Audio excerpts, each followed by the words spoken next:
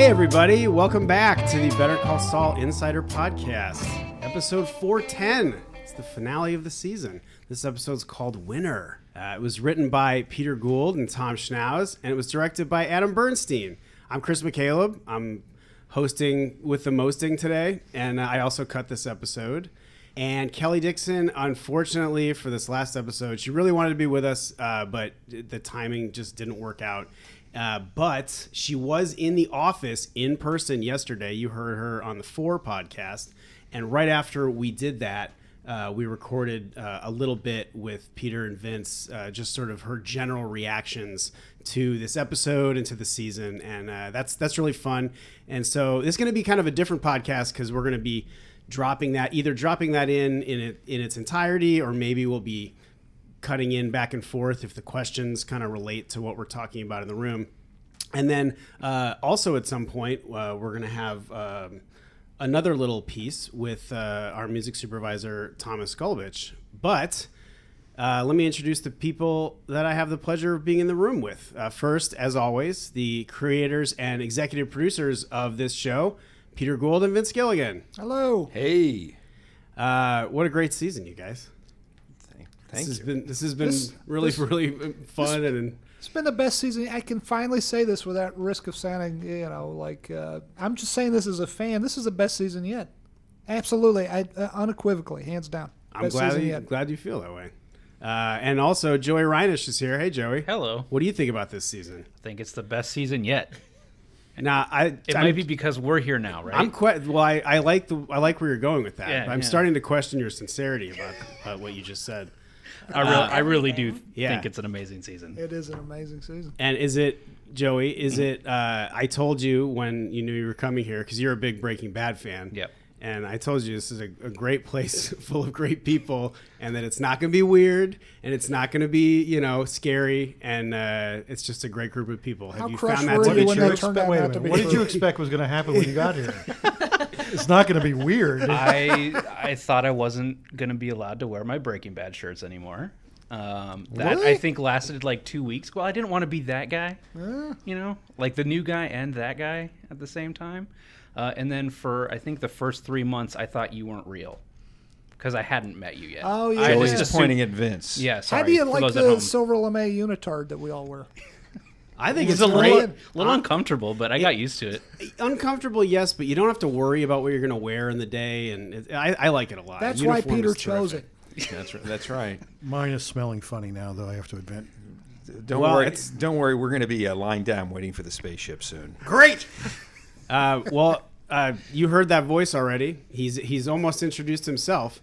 And you've heard his name. He's the co-writer of this episode and an executive producer of this show.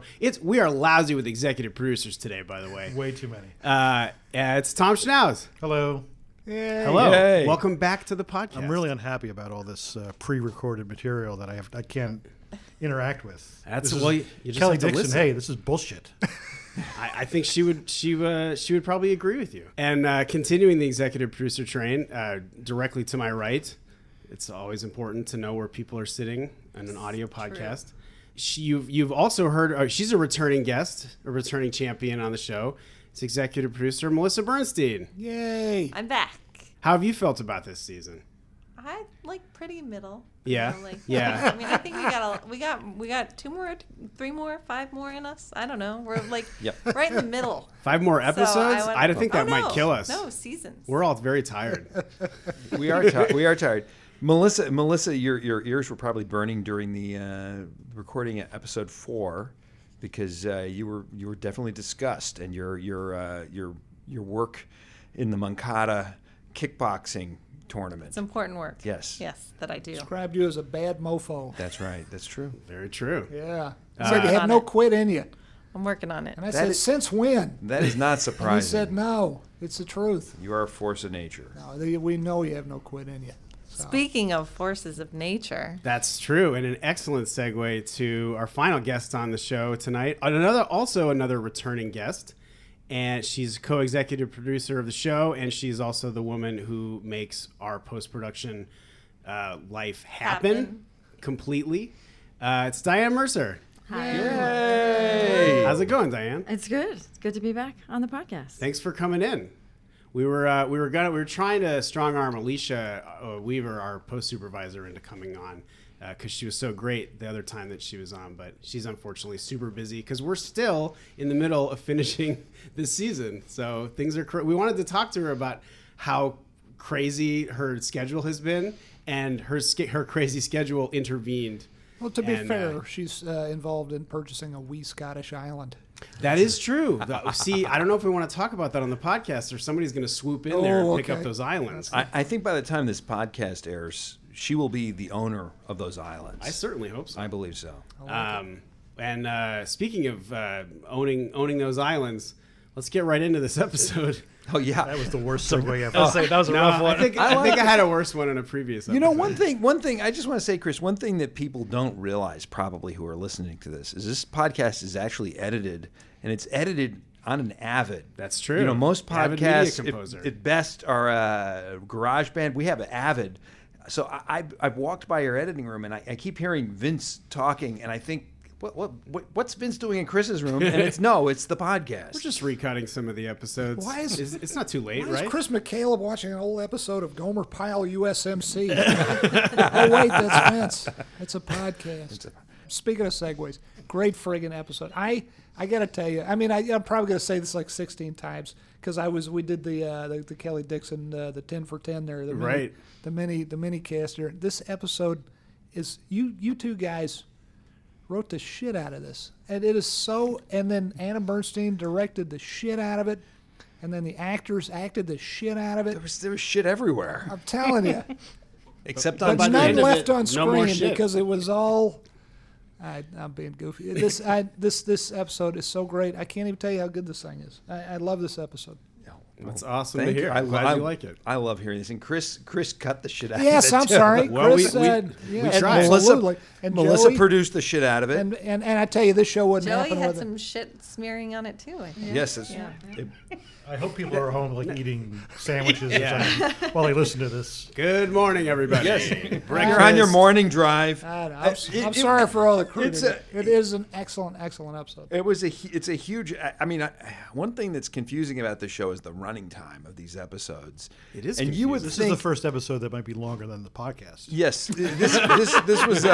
We'll see. Is this the longest episode ever? This is Yes. this is. Counting Breaking Bad too? I believe so. Yes, Yeah, I think it is. I believe so. Yeah. Wow. We- Doesn't feel like it though, because it moves like a house of fire, like gangbusters. And that's a lot that when we broke it, that was one of the things that I said in the room is it's a lot of material, but Adam Bernstein really moved. His episodes move. Adam has a very New Yorky rhythm, and I say that with love because as a fellow New Yorker, he walks fast, he thinks fast, he moves fast. He's moves like lightning on the set. And so I know that he's going to get all the moments, but he's also going to keep a lot of pace to it. And so I always thought, well, it looks a little long on the board. It looks a little long on the page, but man, it's a long episode. And We knew that when we broke it. We, looking at the board, we knew it was going to be long. I was surprised we were struggling to keep it under an hour. yeah, It is under an hour. It is under an hour. it is By 6 seconds. 6 seconds. under an 6 seconds under an hour. Love it. And that was a challenge. That was a great It was victory. very There was a difficult. weekend I left my family in the morning on a Saturday morning, and they said, "What are you doing today, Dad? You're still cutting?" And I said, "We're trying to get 2 minutes out of the episode," and that was the weekend right there. It was a full weekend. Can't you cut out every other frame and then it's half as long? That's yeah. You're making a joke, but there's a little bit of frame removal that was done to try Really? and get some of this stuff. Well, for other reasons too. But yeah, it was very, very challenging. And if you get the DVD or the Blu-ray, I think you'll see that as long as this episode is, there are scenes that were cut for time because they were all great. But sometimes you have to cut some of those scenes. That's true. And That's absolutely. But we didn't cut any scenes out of the teaser, which we start with that bar hearing. Is it a hearing? Not a hearing. The voucher set. What is that called? It's a swearing-in ceremony, right? There you go. Yeah. Where we see Chuck, maybe for the first time ever, adult Chuck and adult Jimmy. Chuck doing something really, really great for his brother. That's true. He's standing up for him. To me, it was the type of thing of who else? I think Chuck. Who else would Jimmy ask? Of course, he's going to ask me. And I So, can't right. turn it down. Yeah, no matter I can't how turn. I Yeah, feel. that's Yeah, right. yeah. He sort of has to do it, so he's going to do it with a smile for his brother. Yeah. I love this teaser so much. I love the warmth between these two, and it tells me I don't think that Chuck is. I don't know what you think. He seems so. By the way, Michael McKean, how man. fucking great is Michael McKean? acted Bob the shit and out Bob of it. together, Bob and Michael together. There's just magic. I mean, the singing, and then of course that brilliant scene where they bring Jimmy back home. I don't think. Tell me what you think. You guys think. I don't think Chuck is insincere. I don't think he's thinking to himself, "I hate this guy." I think it just he doesn't completely know himself. No, I think Chuck had a good time despite himself. Yes. Obviously, he did Yeah. because Definitely. he grabbed the mic and started singing. That's a wonderful moment. It's when he such takes a great it away moment. completely. Yeah. And also, as Catherine, our wonderful ADR supervisor, said, you got the lead singer of Spinal Tap to sing on your show, you guys. You did it. That is You've right. got Vincent did St. it. Hubbins. Now, That's true. Yeah. How did that happen? How did you guys decide we're gonna do a karaoke scene? And it's gonna be getting Chuck back, a guy who's not on the show anymore. Although I feel very fortunate to have gotten him twice in my episodes this year. Yeah, you lucked out. And man. I did, and I mean, I've cut his stuff before in previous seasons, but he's so good, and but like you said, I mean, I first knew him as the singer of Spinal Tap as well, and how did that happen? What was the genesis of that in the room? I wish my brain worked better because it was so long ago when we broke this episode. I know Peter felt very strongly about the song. I recall that The ABBA song. This felt like the song they were going to sing. I can't remember. So the song came first, pretty much. Well, the idea of them singing together karaoke came first, and then we almost left it there. There was a right. big pitch to just have them go out and they're singing together, and that was it. And I felt strongly that there should be something else that happens, and we came up with this idea that he gets his brother home and in bed because he's too drunk, and it's so late that he just decides to sleep there at night. They lay together, and they.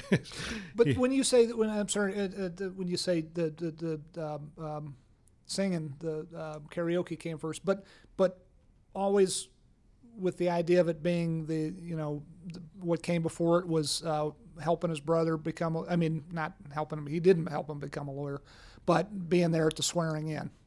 That was always part of it, or was it? Did it all start with an image in your mind, Peter, of karaoke? Well, I think the karaoke probably. I think more likely, and this is forensic reconstruction. And if Ariel Levine were here, our writer assistant, she would know for sure. I think what we were talking about, and of course the whole season, so much of it, the story of Jimmy is the story of a guy dealing with loss of his brother, and how is Jimmy going to deal with this loss? What's he going to take from the loss of his brother, that relationship which is so unresolved? And we had an idea about where the episode was going to go, and we knew it was going to be about that. It had to be about that because that's where the season started. That's what we've been dancing around with all season and exploring from different angles all season. So we knew it was going to be about Chuck, and so we thought, well, let's have Chuck at the beginning of the episode also, and so we would bookend. And we had the idea of doing. I think somewhere in there we had the thought, why don't we do like the best moment between these two characters? What was the moment when they were the closest and when they were having the most fun together? And then I think we just had this image of Jimmy. I think the idea of Jimmy singing and kind of luring Chuck up onto stage and kind of using social pressure a little bit, but then Chuck grabbing the mic, and I think that was as, and I don't know that I think it was a little bit before the song came, but then the idea then came, well, wait a minute, what if we use this song and this lyric and have a callback to this lyric later in the episode? Because it's so tricky this season, because Jimmy doesn't talk about what's going on with him, because in a weird way, he doesn't fully understand what's happening inside himself. And by the way, which I don't think is psychotic or strange in any way. I think it's totally human. I don't think we do fully understand ourselves. I think we all have imperfect understandings of the things that are going on inside us. Sometimes other people see us more clearly. We see ourselves. I think boy, I've gone on at length. But I think those were some of the things that we were thinking about. And then we just thought about this intimacy and the fun between them, and also the idea of, we'd already planted in the season Jimmy's first interest in the law, really coming out of his relationship with Chuck and his relationship with Kim. It happened in episode 6. And the other ulterior motive was, how do we lure Michael? How can we be sure Michael McKean will get on a plane and spend a couple of days in Albuquerque? And I don't know much about actors, but one thing I do know is if they can sing, they like to sing. And I thought, and Michael's visited the writer's room here, and he found Heather Marion's guitar that was in the swing office, and he sat here, awesome. and he sat So here and cool. sang for us, Oh and sang for us, and he's just a riveting performer. And we thought, by the way, we have Bob, who is also an amazing performer in a totally different way, because Bob is known for his terrible singing, his comedy He wasn't singing. putting that on. I'm not being funny here. He wasn't putting that on. Well, I you don't were. think he was. I don't think so. That's him genuinely singing. Yeah, And we did. I picked some of the worst the most perfectly out of tune. Sometimes we stuffed a little different word here and there just to make it as just perfectly bad as we could. And he was great. He's enjoying He's himself so fantastic. much up there, and so this is making use of the talents of our cast, which is maybe the smartest thing that any writer can do. And did you guys talk about the use of Winner Takes All earlier in the season? Well, I think what a great segue, actually. And I think we should go back in time to a special recording session that we had with our music supervisor, Thomas Golubic. So when Peter or Diane, I don't know who comes to you and says, "Hey, we want to have this, kind of big thematic moment, and we want to have our characters singing Winner Takes It All by ABBA." What do you do? What's your reaction? I mean, my heart skips a beat. I mean, on one level, you're thrilled. Like, ABBA was a hugely important band for me. Like, I lived in Germany when I was a kid, and it was in the 70s, so ABBA was everywhere. You're close to the source. Oh my God! Yeah. And it was just, those songs were stitched into the fabric of my being, and they were, I think, in many ways, they were my first senses of joy. In a sense, ABBA ABBA was the soundtrack to my first experiences of joy as a child. And I think that, when you hear the idea of that, it's incredible. But then, of course, the music supervisor in me thought, oh my God, they are relentlessly difficult. Like, the number of times people have said, no, don't go after ABBA, they'll never clear. Because they're really particular about what they license and what Very they agree much to, so. the use of their songs. Yep. And they're And- protective of their work. Absolutely, their legacy, and they're very sincere people, and they've made plenty of money, so money is not a factor for them. And I think that they have a lot of integrity in the work that they've done, and for them, even though we've had Mamma Mia and these adaptations, everybody who deals with them has said the same thing. Like, they are actively involved in every part of the process. Like, nothing goes through without them giving a green light. So I luckily met with Bjorn by pure accident when I was in Sweden at a music festival called Way Out West, and I was in this sort of backstage area, and someone said, "Oh, I want you to meet Bjorn Ulvaeus from ABBA," and I was like, and I walked over to him, and I tried to be as cool as I possibly could, and he immediately goes, you Breaking Bad guy, right? And I'm like, no way. yes. And we spent the entire conversation talking. I didn't even get a chance to talk about like how like my childhood joy was listening to his songs. It was literally all about his love of Breaking Bad, and he had just started watching Better Call Saul, and he thought the storytelling was really beautiful, and he loved how music was used, and he was so complimentary. It was one of the most weird and wonderful experiences. So when I thought, okay, this is good, I've had an individual relationship connection with a guy. He knows the show that we're on. I know the people that are part of the management team and the publishing company. They're all friends. They're people that I have a really good rapport with. We'll find a way to make this thing work.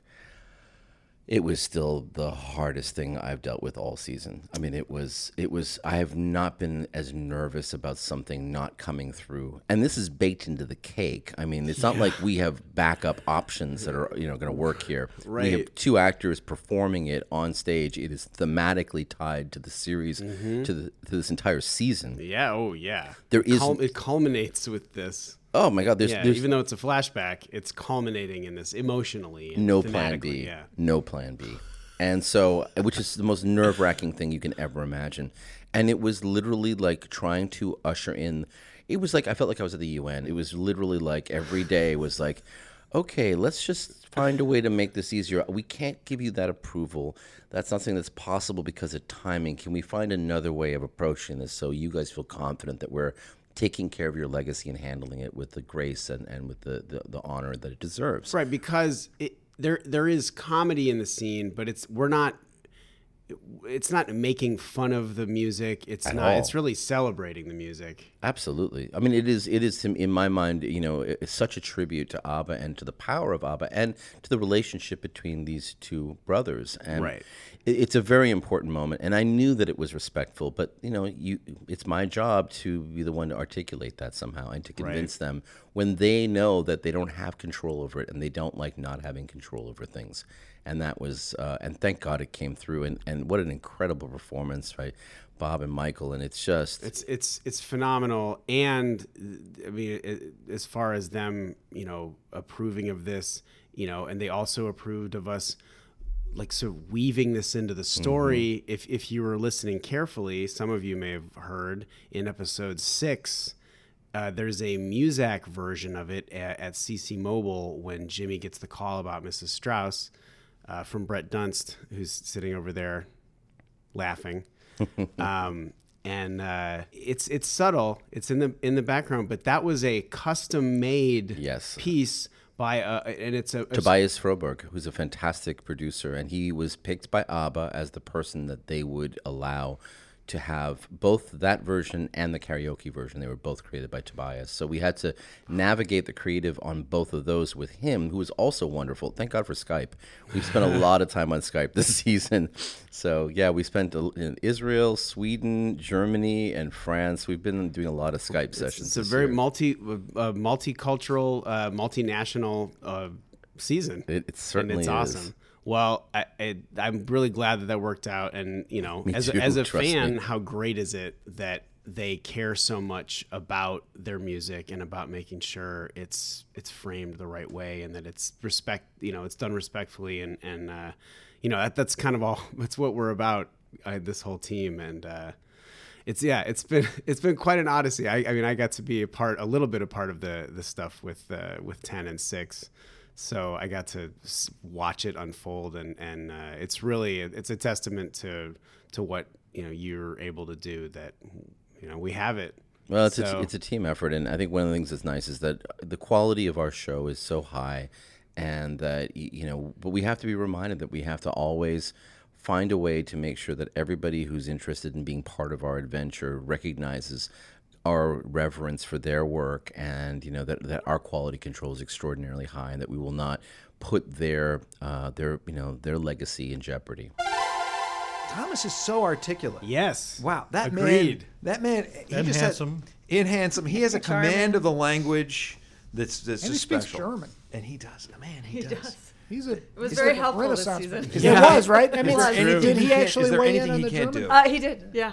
Nice. So yeah, I think it really was nice, kind of closing out the teaser, getting to see them actually have a warm, genuine connection. That's really in a way sweet. that we have absolutely never seen. I mean, since they were kids, really.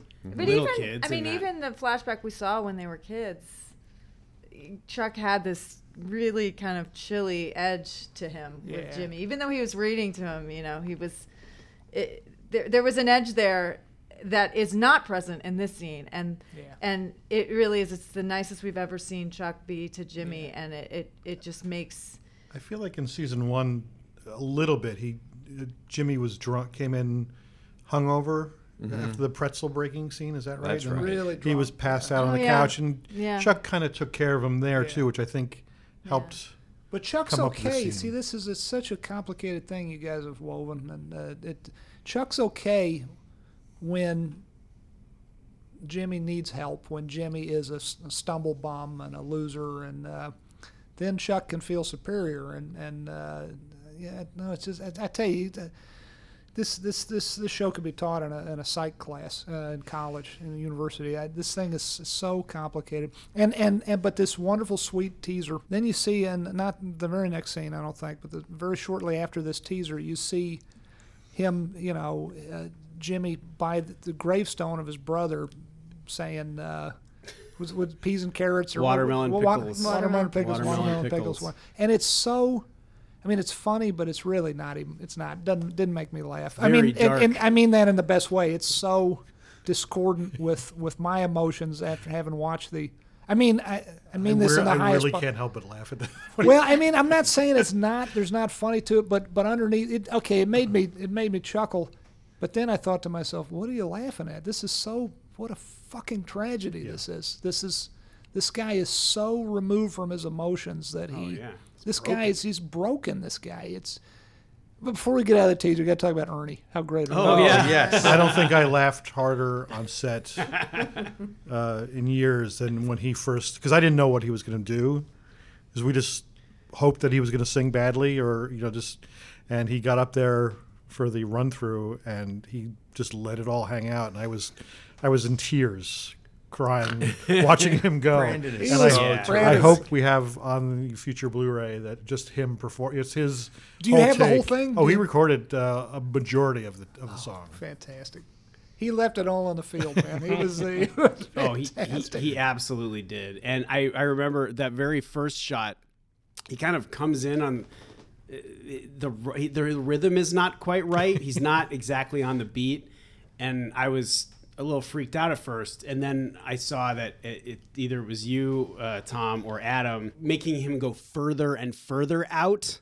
And I was like, oh, okay, I see what we're doing. And that's why, when you listen to it, he's way off the beat in that very beginning of it. And I love it. It's I love so good. And he gets that glorious pullback, that music video pullback reveal of it. It's just It's so so good. wonderful. It's great. Where's that, Melissa? Where's that location? Where were you guys shooting that? I've been like dying to shoot in that place. I've taken like 6 directors there. It is the place where we had our hamburger with Warren Buffett. Oh my God, I didn't even recognize it. Yes.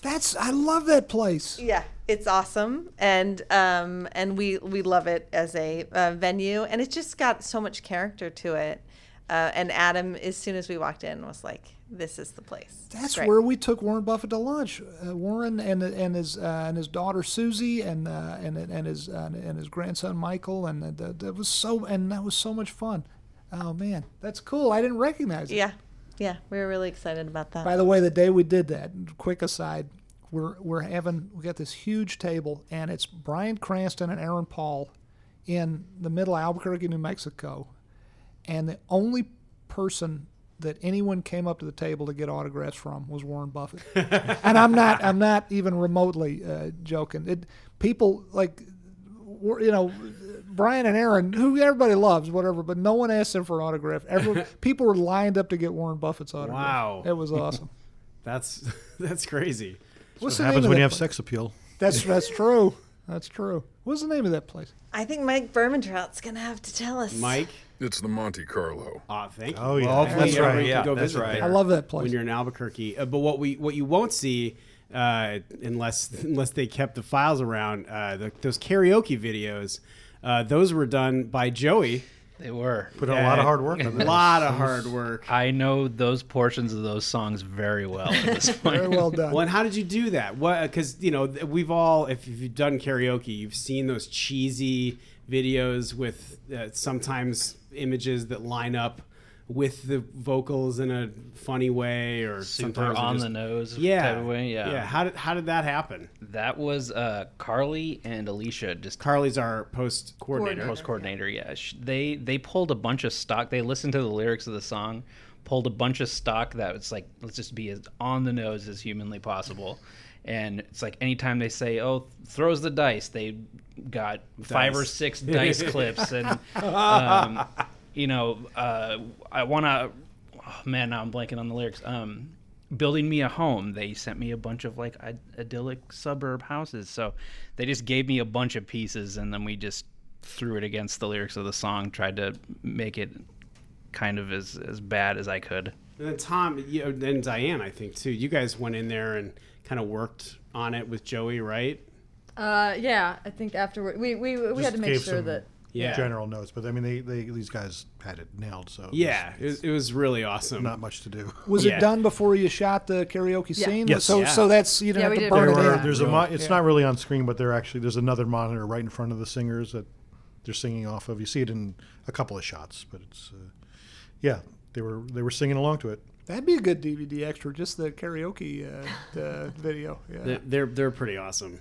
fun. Can I just say I also love how Jimmy says pancakes before Yes. even finished Yes. giving him the options. I think that's really He's like a adorable. little kid. I really, really like that scene. It's a love that we just have, that's long gone, and that we have not really seen. And I really, And it helps understand what part of what is in the pit of Jimmy's stomach. There's Right. something really good down there that he lost. If things could have gone a different direction. If it had just been you never really mattered all that much to me, it wouldn't. It would be much more understandable for him to do what he's doing. But knowing that he did have this wonderful relationship at some point in time is so sad. That's the truth. Making America sad. That's what we do in the world. And then you got a whole other episode here. You got the stuff going on with Mike yeah. and too much stuff. We'll it's just- never get to talk about all this. No, Well, we better get to it. Well, a question I do have is how do we want to / how much do we want to talk about the difficult sequencing of events in this? Are we even talking about it or acknowledging we- it? I'd say let's just be honest. Let's be honest. We wrote this episode with two very different timelines going on. Yes. Jimmy's timeline takes place over a week or more, the events that happen, and Mike's happens, and Mike and Lalo, except for the Superlab scene, take place over a day. And we had this great idea to do this kind of Dunkirk type thing where there were two different timelines, and we're going to cut back and forth, and with the help of kind of a little bit of scene rewinds and re-showing the beginnings of scenes that we'd help the audience, and it just turned out to be a big mess when we watched it. So we kind of reordered and recut scenes. Chris, you worked hard on this and restructured things so that it all seems to basically take place over a day. Jimmy and Mike's timeline, which I think We're not works. saying that explicitly. We're not saying but that is the case. It's but kind of it makes it so that it's sort of irrelevant. Like they're both moving forward in time. Right. It doesn't really matter. so when whether they're day and when. concurrent or not, who cares? Can I Right. tell you, I remember hearing in passing you guys were worried about this, about what you just described, about the audience not getting. Until you just said that just now, it didn't even occur to me. Doesn't matter at all. It didn't even occur to me that it was an issue. I'm just along for the ride so completely. I was not thinking. They feel like two very different stories going on. It's only, I said it a minute ago, it's just like two different episodes for the price of one. I say that a lot. It's two different shows for the price of one this season, especially. But this episode, it didn't bother me at all that there was a mismatch, so to speak, in the chronology. I don't think that's an issue at all. It was interesting. Chris and I, we hadn't really sorted this problem out. We knew that we didn't like, it's like Tom's, we didn't like the little rewinds. But was such it's a still, departure so we got, stylistically. well, yes and no. So we got rid of most of the rewinds. We ended up reinstating the very first one that kind of just kicks off Act 1. But then I remember it was the weekend I talked about where we were trying to take time out of the episode, and Chris and I were talking. What could we do to reorder? Is there some way to reorder this? I started thinking there's got to be some way to reorder this. Right. And it was nagging at me. I mean, I don't know when we broke this episode. It was good months and months ago. It was bothering me the whole time. And then we moved a bunch of. Chris wrote out a bunch of file cards for sequences because we're never.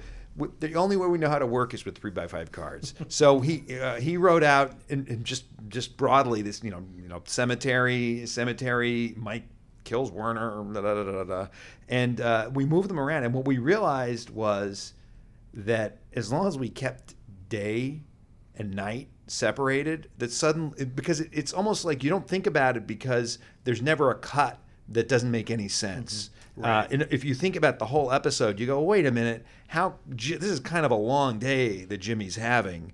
How did all these things get set up to happen on the same day, if you really think about it? But at least when I'm watching, I don't think about that because it's each cut, each individual sequence transition makes sense. And then so we managed to do that really by just moving a couple things around. But it amazes me that after struggling with it in the writer's room as much as we did, the answer turned out to be, actually very simple, which usually and I think it is. We dodged a huge bullet because that library location was originally in the script as a night scene. That's right. And our production crew, found this great location that just, with those giant windows, made sense.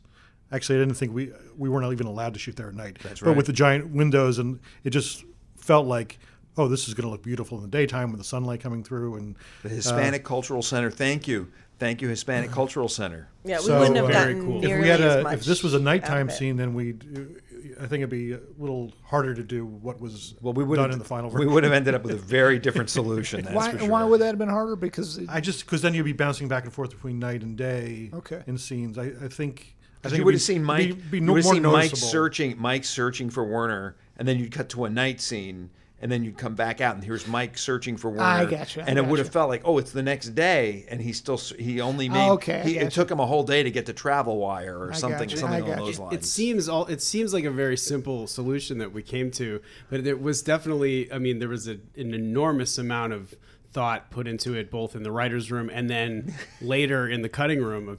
We tried multiple different options and lots of different restructures, but we came down to that one. We didn't really do it editorially. We didn't end up moving scenes around and looking at the whole episode and see if it worked. It was really just conceptual. And Chris, you mentioned at the time that this was something that you were familiar with from your other shows like Narcos. Oh yeah. Narcos. There's a huge amount of narrative fluidity, and there's a lot of moving scenes around in the episode, moving scenes around from episode to other episodes, and yeah, it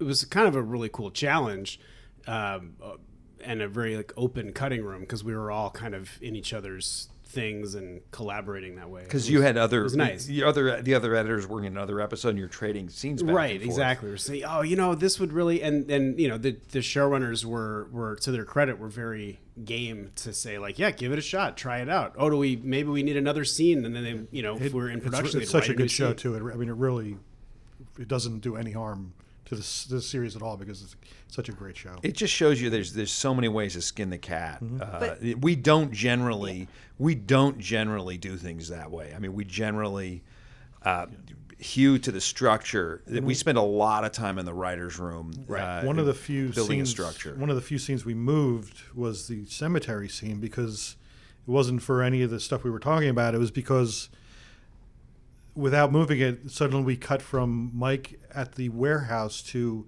Lalo at the chicken farm, and there was some confusion about, is Lalo watching Mike and the guys? And it didn't confuse me because I've been to both sets. I know they're clearly different, but I think Joey was what I don't know what you're talking about. Well, I mean, I think, and I now sitting back, I realize that is kind of confusing to the audience, cutting from Mike and those guys, and then cutting to a guy looking through binoculars. We originally there was this episode was just too overloaded for us to shoot it, but we actually had another scene that maybe we'll end up using next season with Nacho. It was in the script, and we cut it prior to shooting. Whose character did and Michael Mando, who's done such an incredible job this season, and who I think all of us in the audience and in the writers' room were very invested in Nacho and his fate, and it was so. But this is it. Just man, you just have these big episodes, and you can't necessarily fit any for everyone. Last season, episode 10, there was no Mike, and so it's just.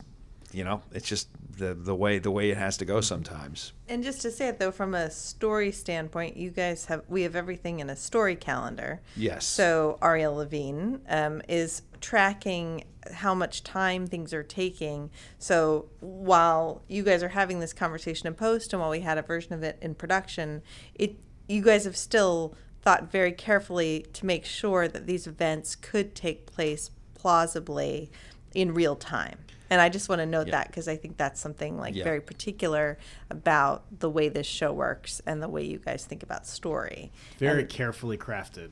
That's true. Although, and that's causes.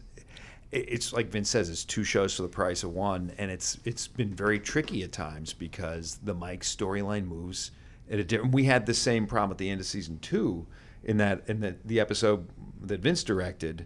Where Mike is in the way where Mike is angling to kill Hector, and then the sniper rifle scene, but the solution there was we basically divided the story up by acts, and we just had one act be this, another act be that. Same with the first episode of the season. I mean, the timeline is all over the place. It's with jumping back to Nacho and the pills and blah blah blah. And it's a damnedest thing. I didn't even notice it. Yeah, I hope. I don't know. It's. I remember how nervous we were back on Breaking Bad with Sam Catlin's episode. Oh yeah. It took so many weeks to break that thing because it was Aaron Paul. It was Jesse Pinkman. Came over with the gas can and was going to burn down Walter White's house, and it didn't lay out. The timeline didn't lay out like we hoped it would, and it just was so. I was so freaked out about that. It really doesn't matter. You guys have proved to me. The audience is so smart. They really they put it together so quickly, and I think a lot of the time we just have to trust them. And this is one of those times. And as we're recording this, we're trusting that you in the audience watched the show and hopefully liked it. Hopefully no one had an issue with it.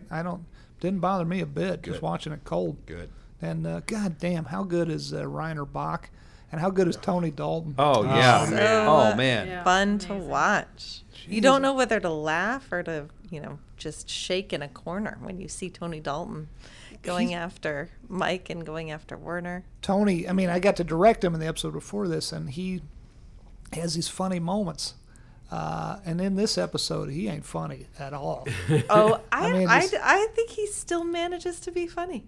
He's charismatic as hell. Like what? Like when? Well, he's definitely playful, but he stopped making me laugh in this episode. When I think when they're at the pool later in the episode, and Mike picks up the phone and he's like, Mike. See, but that made my blood run cold. Yeah, and to me it was like I laugh when he talks to Fred, the Travel Wire guy, who was played so well by James Johnson. But he comes in when he says, my friend, he's about this high, and he's got these little pauses before responding, and you can tell that, okay, I'm catching up with the story, I'm figuring things out. He's just makes me laugh when he does it. He makes me laugh, and then I'm not laughing so much after what happens to Fred happens. No, I know, because I knew that was coming because I remembered that from the script, and I don't know. It's I don't know. That was a stunt. That was a stunt guy. There's no wire work there. Yeah, that was a guy dropping through the ceiling and landing. No visual effects on that shot. He did it multiple times. A couple of times. How did he do that? Even when I was young, at my physical best, I wouldn't have been able to do that without rolling on the floor. I was stunned. That's what I thought. I thought, you got to land on your knee or in a crouching position or do something. He just came flying through that ceiling. Yeah, I was there when they filmed it. Didn't you do it? You did it the first time to show them how to do it. I was like, this is how I want it. This is how we want it, yeah. You did it? No. You can look for that. Break a hip. Well, and Vince, you were saying this earlier, and that it hadn't actually occurred to me. How is there enough space between the ceiling tiles and there's the tons of room roof? up there. There's all the air But this conditioning is- vents and stuff, and this is the actual location. And he went up there, and this whole thing, because we had this whole discussion in the room about, Lalo's going to get in and deal with Fred. Well, like, how does he do that? There's bulletproof glass, and the locked doors, and he can't shoot his way through. So I went online and just typed in, burglary at a very famous travel wire type establishment, and the first video that pops up is a guy who climbs through the ceiling tiles and drops down and robs this poor woman on the other side. I was like, okay, well, that's how Lalo does it. It's based on a real event. Wow. And Al Goto supervised this, but he had to find a stunt man who, of course, looked enough like Tony Dalton, but also one who was like parkour trained, so that this was like a particular skill set. And then we're still hiding a pad too. At one There point, is a pad in there? Yeah. Oh, there is a pad? When the That floor's makes me out of feel frame, better. there is. Yeah. That makes me feel better. On the floor, yeah. You just put it, that's a pretty high When jump. it's It's out of frame, but crazy. it's a oneer. So was that in that There- oneer? I think you. The feet are out of frame. It's just Yeah. it's Yeah, just you don't- below you frame. don't ever see it. It's just below the frame. Yeah. But you don't he's- see Wow. his feet. In my mind's eye, I thought I saw it. Wow, that's 'Cause you very see well done. almost his entire body. Yeah. Very I well feel done. like I would break my legs and Oh, yeah. knees and I know back. I would. I was very impressed. So what's he? Do they put up some pipe? Yeah, he had some kind of scaffold safety up there or something. thing to hold on to up there so he didn't accidentally fall through on a crew member. Jeez, But no wire or But anything. no wires. It- Yeah, it's nothing. There's no visual effects. So for nothing that to stunt. nothing to fix. They I'm put up a amazed. ladder. They put up a ladder. He crawled up into the thing. They put the tile back, and then on action, 3, 2, 1, yep, go. boom. we had a long talk because Adam's previous episode, Diane and I both remember because we both have a little PTSD still His from slip and fall. from when Jimmy slip and fall. When Jimmy slips on the drumstick last season, we had to do a full body replacement, and that was a very challenging effect that went through many iterations. And the phrase I keep using is, I know David Fincher would know what to say right now, because I'll look at something and I'll know, I can feel there's just something, it's a little something. And by the way, our effects people are brilliant, but it's when a really tough shot like that, sometimes you can feel that there's just something that could be better. And boy, it's sometimes hard to put into words, and that's where Diane and Alicia Weaver and Speaking of brilliant effects, can we talk about one of the brilliant effects in this episode? Sure. The sitting at the watching the chicken farm through binoculars. Oh yeah. This is you guys have probably talked about this on other podcasts, but the chicken farm doesn't exist anymore. It actually was torn down during season 4 of Breaking Bad.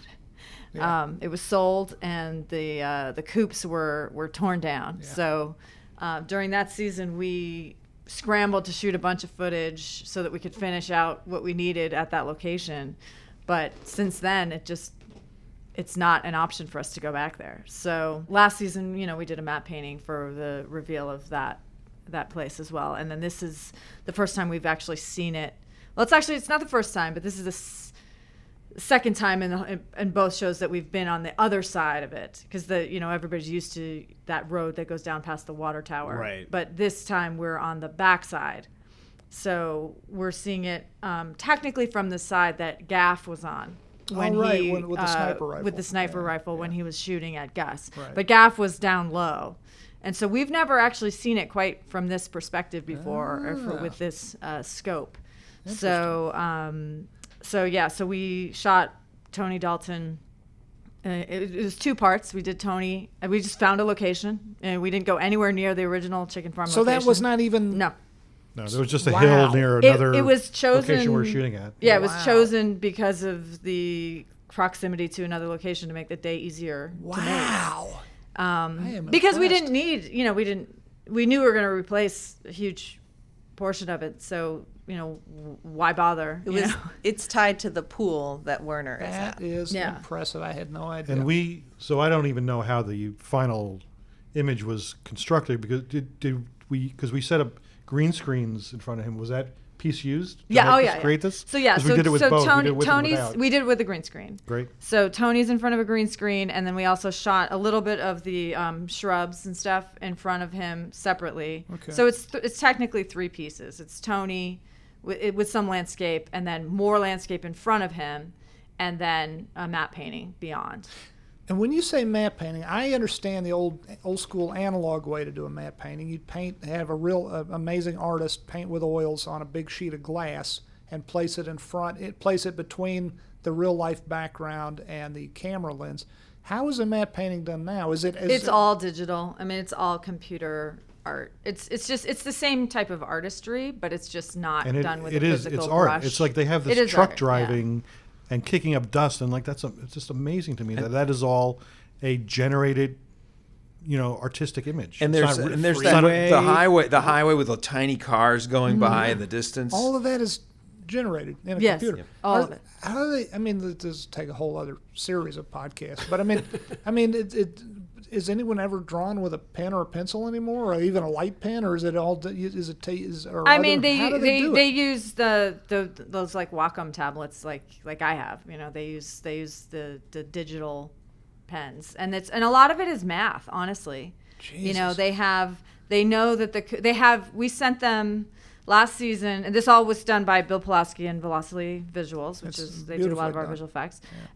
So they had built the chicken farm before, so because they did it for the shot last season in episode 6, I believe, when we see the with that great reveal of the drugs in the spices.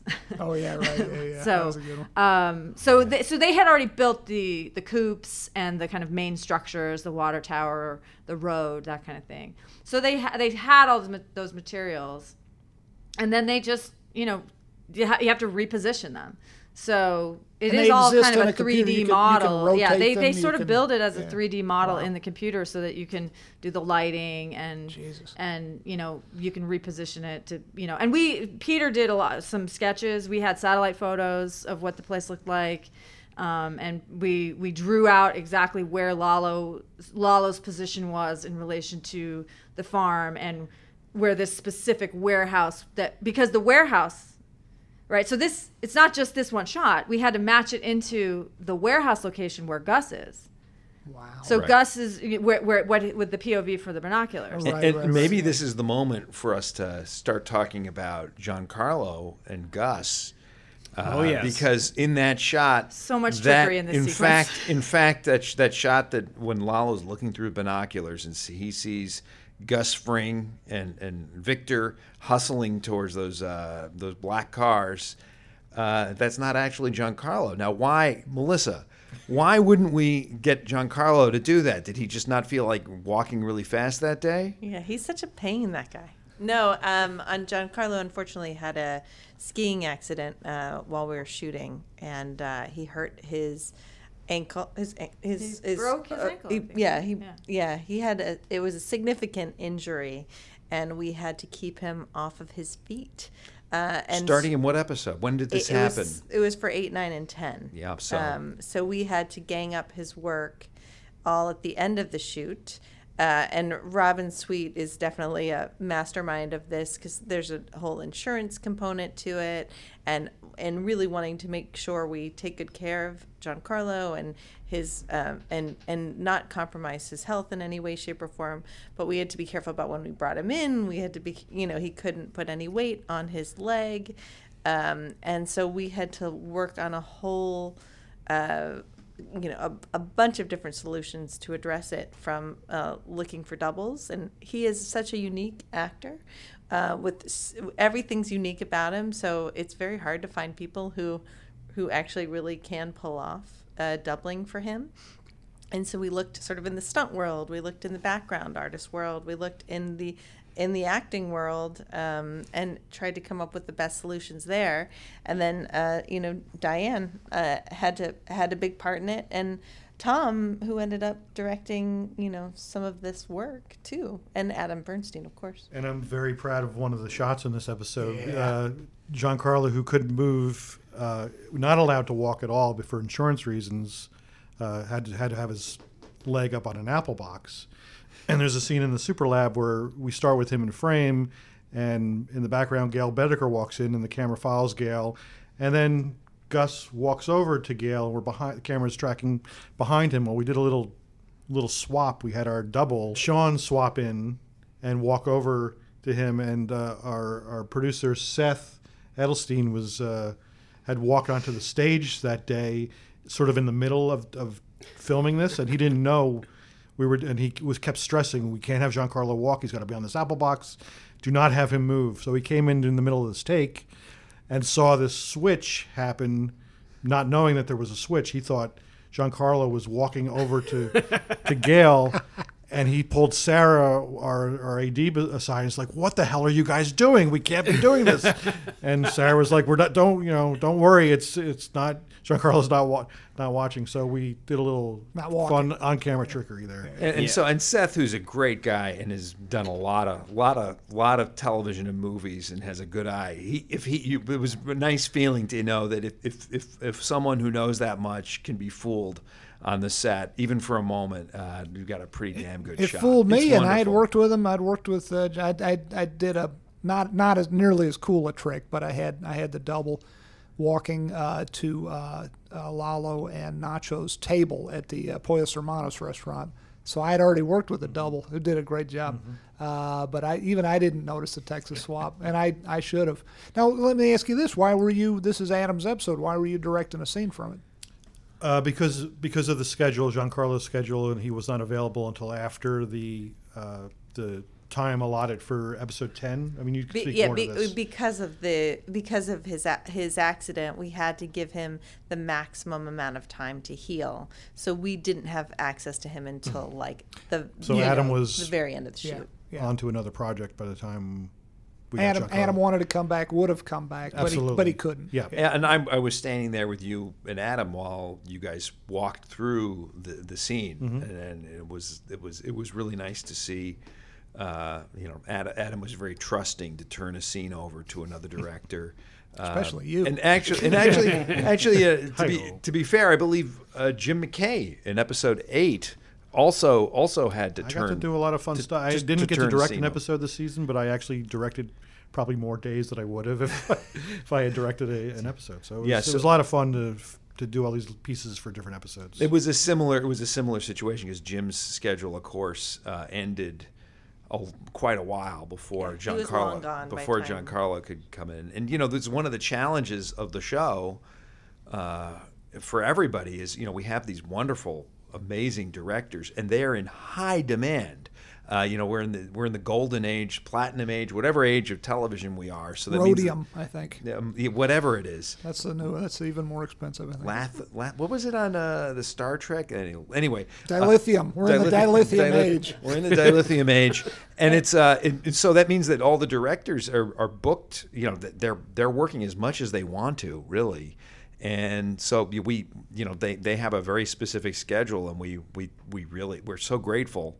By the way, we're so grateful to all these directors this season. I really think the directors just knocked it out of the park. Great bunch and of especially Adam Bernstein, who is a friend of mine and a friend of mine really because of Breaking Bad, because we were paired up quite a bit on Breaking Bad. I learned so much about directing and filmmaking from working with Adam. Our two favorite Bernsteins, That's Melissa true. Bernstein and Adam Bernstein, but not related, right? Not related. Not related. Not related. Not as far as we know. Not as far as we know. That actually, it's sort of in line with earlier in the season. I asked the audience on Twitter if they had any questions for us, and I said we might ask some of them. And it's just these conversations. A lot of times some of these questions just get answered inadvertently. But somebody named @JCroc_ That's me. asked. That's me. Oh, then It's Ray Kroc's brother Jay.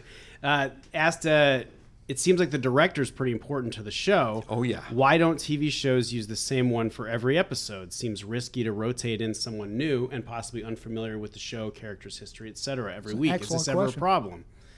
And I Excellent mean, we're question. sort of talking about the realities and the logistics of television production, but you guys, and you know more than anyone, you work on so many different shows. On our show, on this show, it would be impossible to have the same director do everything, just because you have to have everything written before you start, and then you prep it like a movie. You have to prep it all at one time, and then shoot it all at one time, and sort of, cross-board it, and gang up your locations, and you'd approach the storytelling and the production aspects of it so differently, and this doesn't really allow for that. And I think we really benefit from having, different directors come in. Personally, I love working with different directors. On Breaking Bad, we had Michelle MacLaren, who, was an executive producer, but also a producing director for us. And we benefited from that too. But, every season and every show sort of presents a new opportunity. And on Saul, we've just gone, director by director. I think that can be challenging for the actors, because they have to get to know somebody on a very short turnaround, and they have to trust that person. They have to be very vulnerable with that person. It isn't easy. So we as producers do our best to get the directors together with the cast so they can get to know each other before they're, in the flames together of a sensitive scene. But but I think on the other side of it, we get to see the show through a new artist's eyes, and every one of these directors brings something new to it.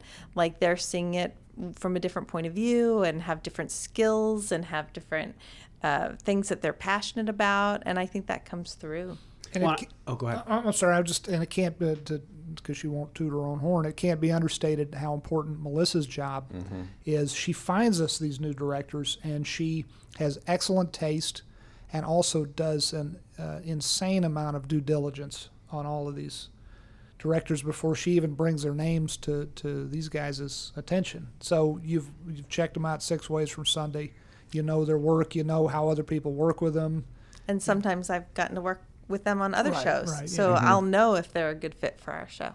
And to all of your credit, something that I've seen as an editor here is, I would say even more than certainly anything I've ever worked on or been around, is you encourage the director to bring something of their own, whether it's an eye or a certain style, and you're hoping for it. You're really wanting them to give you something. Oh, I haven't seen that before. Oh, this is a dynamic shot that I wouldn't have thought of before. That's exactly right. I think there's a thing that happens in some television shows where there's a house style. This is how we shoot the show. This is what it looks like. These are the cuts that we do, and we have things that we like, but the directors all put their own spin on it, and we really want that. We want the directors to bring their own eye to things, and you certainly can see that all through the season with a different. Each one of these directors has brought something different to this, and also we steal from them too. So there's there's a director there's a director who does a certain kind of shot. I remember the thing that occurs to me, just because it was the beginning. Terry McDonough came in on Breaking Bad, and he started doing things like short focus shots. I remember a few of them. I remember being on the set, and he had a scene where Badger and Jesse were moving a barrel, and he focused, instead of him focusing on the characters, he focused on the fence in the foreground. And I looked at that, and I was eating my sandwich, and I said, "Well, that's kind of interesting." And then you look at that and you say, "Oh, that's interesting. That's an idea that we can build on or use in other places." And so it's really this is why it's a collaboration. Hopefully. Absolutely. And one last thing to say about this for folks who that's a good question that the person asked. Keep in mind too, prep is even more important to a director than, at least you do it a lot of different ways, but prep is so crucial, so vital, and the director of any given episode is prepping for pretty much exactly as long as they are shooting. And you got to do that prep. You got to pick the locations. You got to find the actors. And obviously this is all a group effort with the producers, with Peter and the writers and all the producers. But you got to do all that legwork in advance. Otherwise, you'd just be making it up as you went on the set, and that would be a recipe for a bunch of crapola. It could not be more important a time to spend. So I couldn't agree more. The one thing I know about directing is that the success or failure is determined before there's a camera on the set. It's all in the elements that you bring in the story and the actors and the ideas that you bring to the set.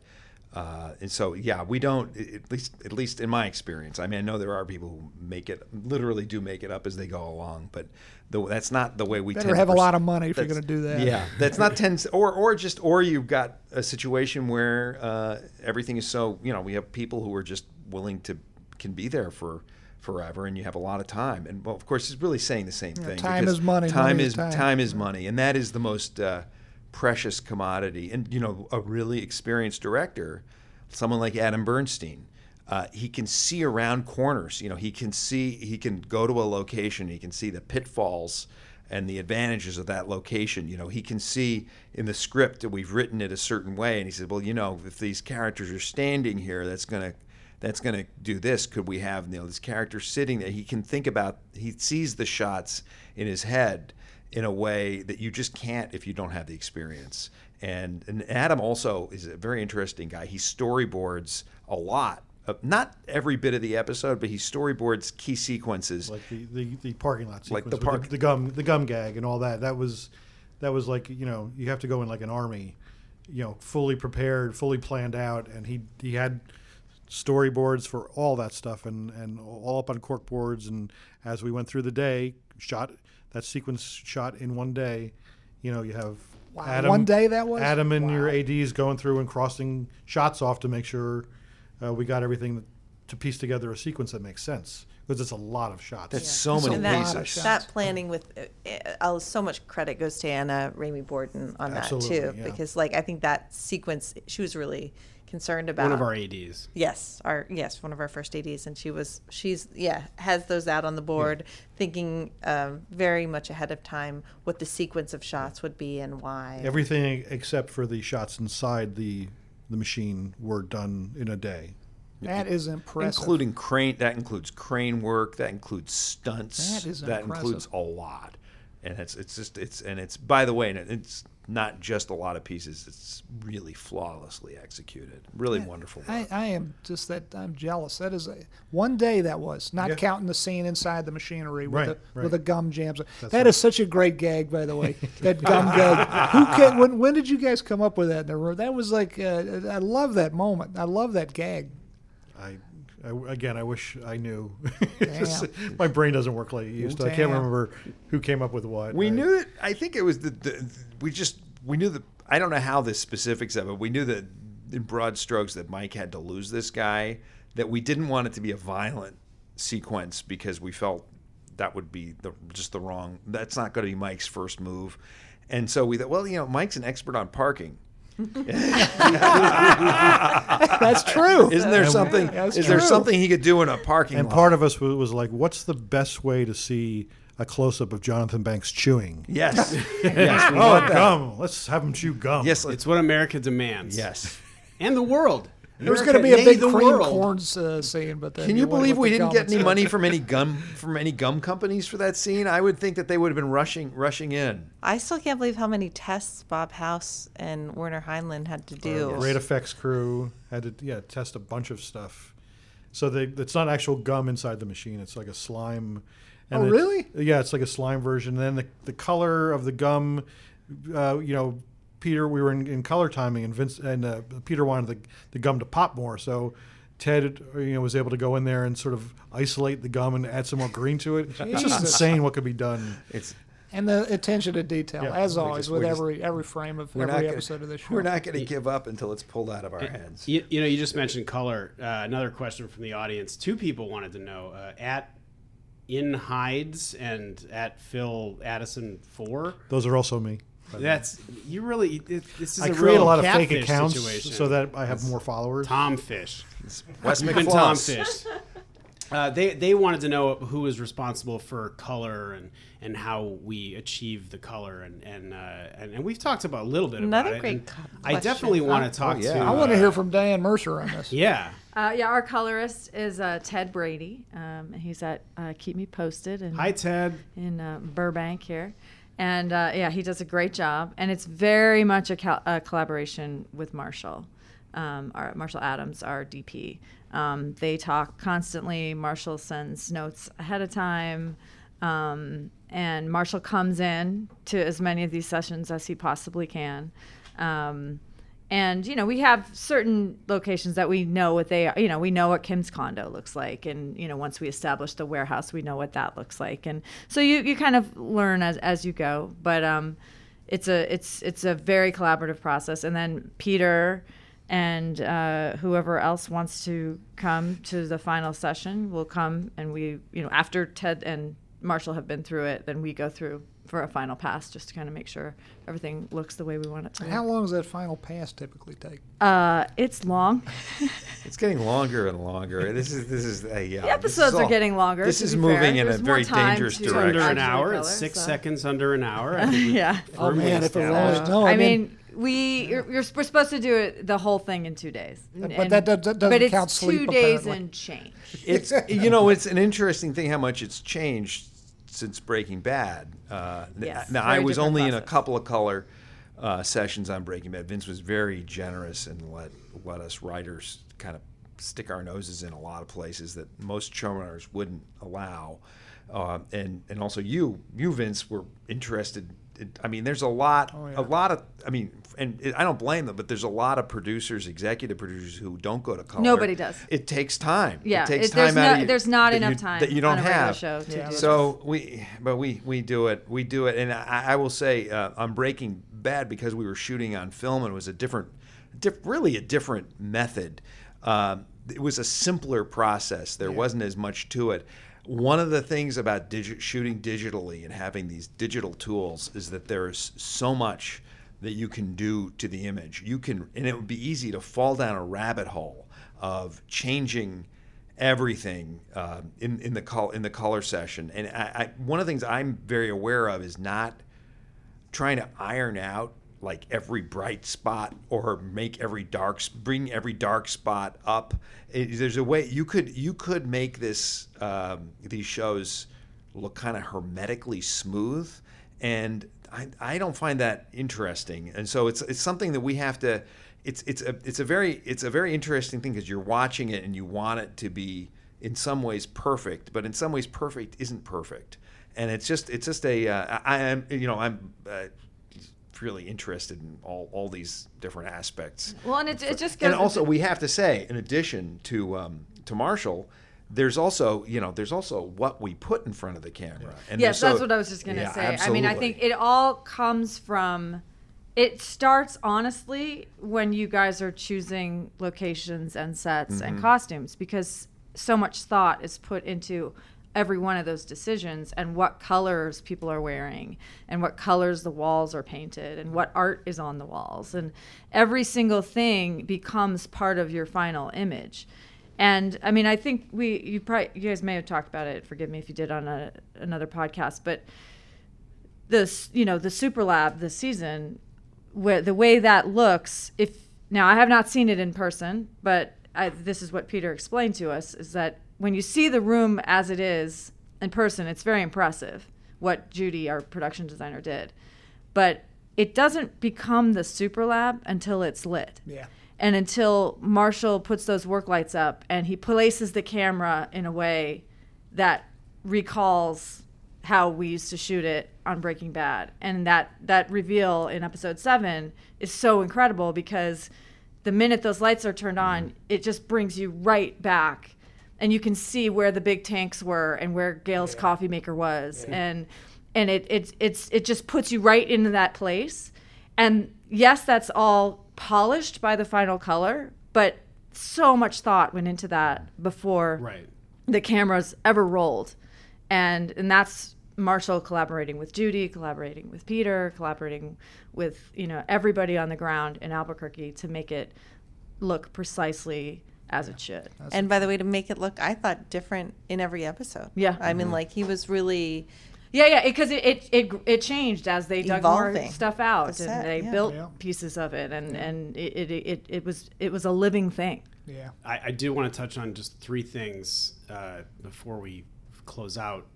First, Jimmy, after that scholarship committee, that really fun scholarship committee scene, and then learning that they had sort of predetermined who they were going to vote for, and the kind of person that he is, this girl Christy Esposito, or at least having a checkered past, he kind of has a little kind of a not a come apart, but he kind of sort of unravels when he goes and tries to tell her about it. Which do you want to talk about that scene at all?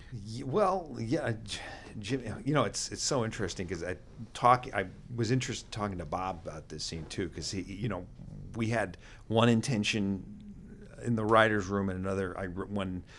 This was a scene that I wrote, and we had another intention. When we wrote it and rewrote it, and then Bob brought in his own take on it. I think it's he's giving like the devil's locker room speech. He's telling this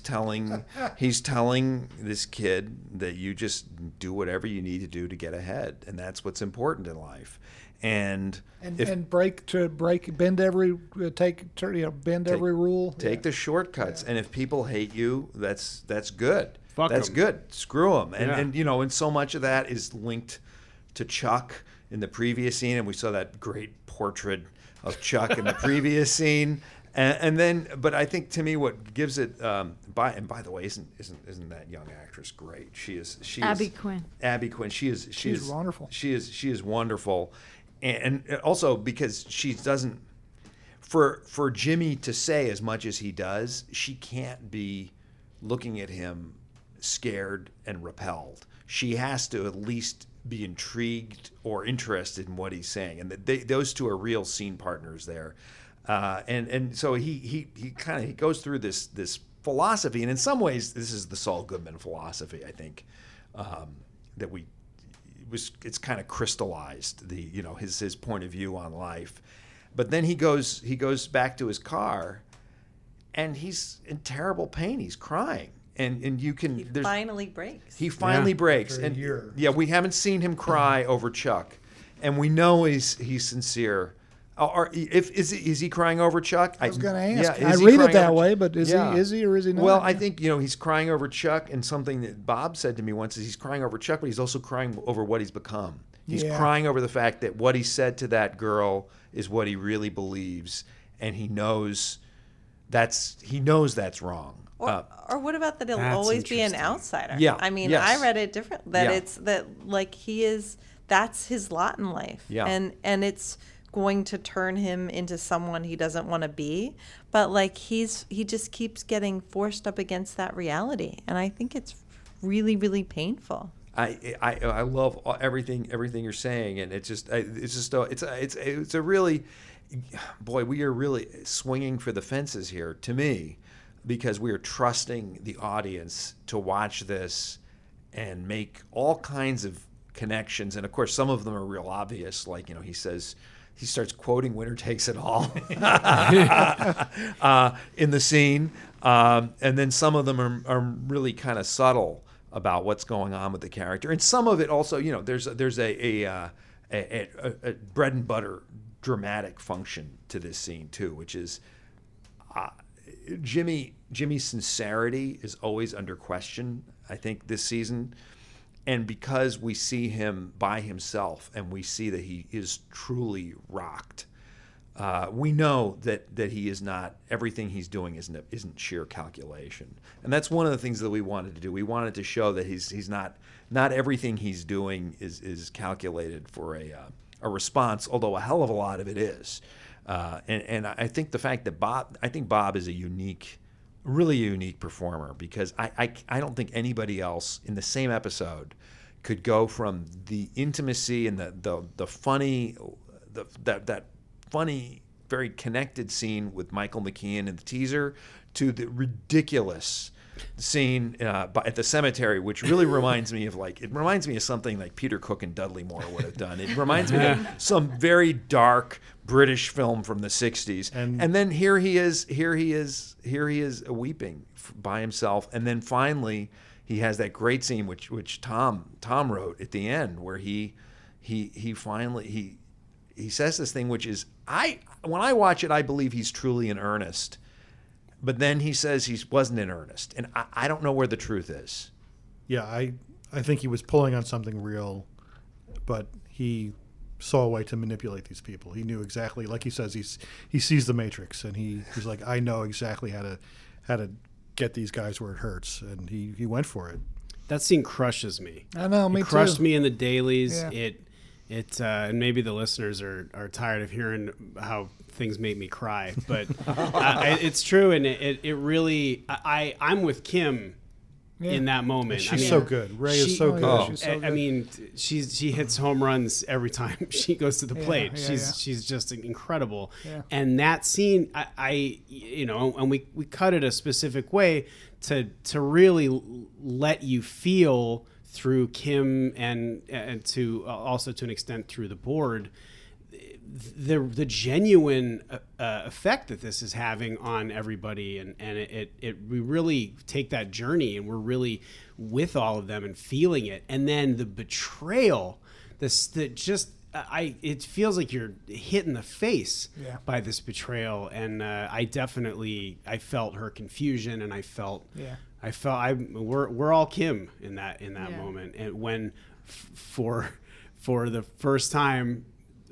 we're seeing the guy who will become to be known as Saul Goodman. Yeah, it's just so many of these moments you guys. I felt the same way. I just like, this is what a electrifying ending, but it's awful seeing him turn into this, calcify into this asshole. But he's having so much fun.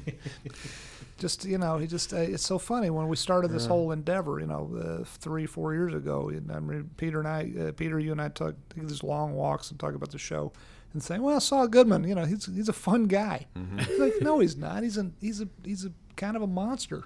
Yeah, and it's interesting too. What I love about what we as the writers did in this episode was take him from that moment at the gravesite, where he's saying, which is Bob improvised the boo-hoo moment, which I love. He says boo-hoo. He says out loud, boo-hoo out loud. Boo-hoo. And that's he's one type of asshole at the beginning, but by the end of this, he's a more horrific asshole that he's able to stand up there and convince not only the judges but us as the audience that holy shit, who loves him. Yeah, because in the beginning, it's so obvious. We're watching him. It's like, oh, look at what he's doing. It's every variety of asshole. And in the end, it's like, oh my God, look, he's sincere. He's having this moment. Oh my God. Yeah.